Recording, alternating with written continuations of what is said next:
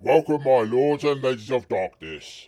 Dark as hour, bright as night, bring you the Realm of Darkness, February edition.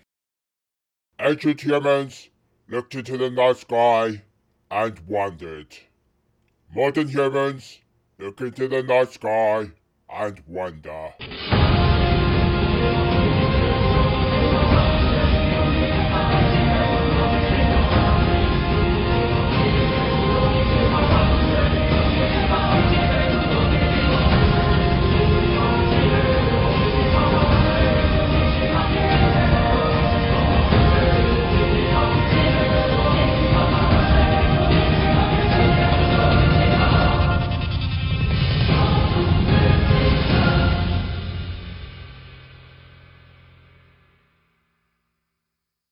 Dark as hour, bright as night also published an accompanying article that provides additional details. You can view in the article section via dhbn.co.uk. The first brings a new moon, thus not having the night sky overlit by the moon's light.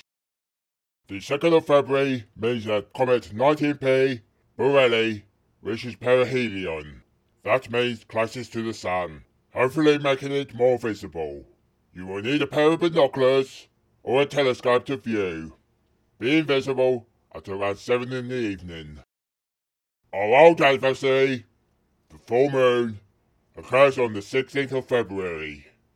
For those wishing to view or steal some of the enemy's light, then you can view from the early evening, either with your eyes, or those wishing to gain a tactical advantage and view with a pair of binoculars or a telescope.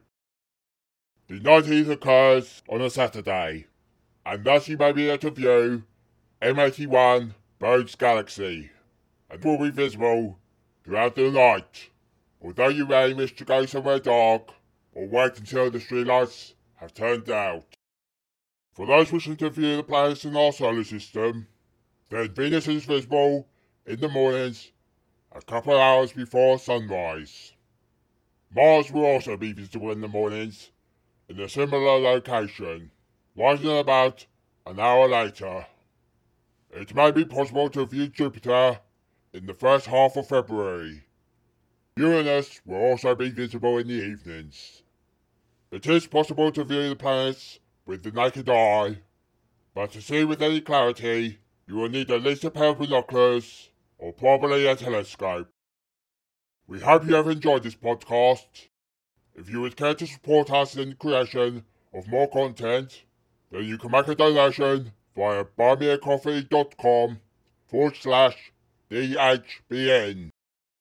You can follow us on social media to receive a reminder of the upcoming events, as well as other related news. And until next month, keep shooting the stars.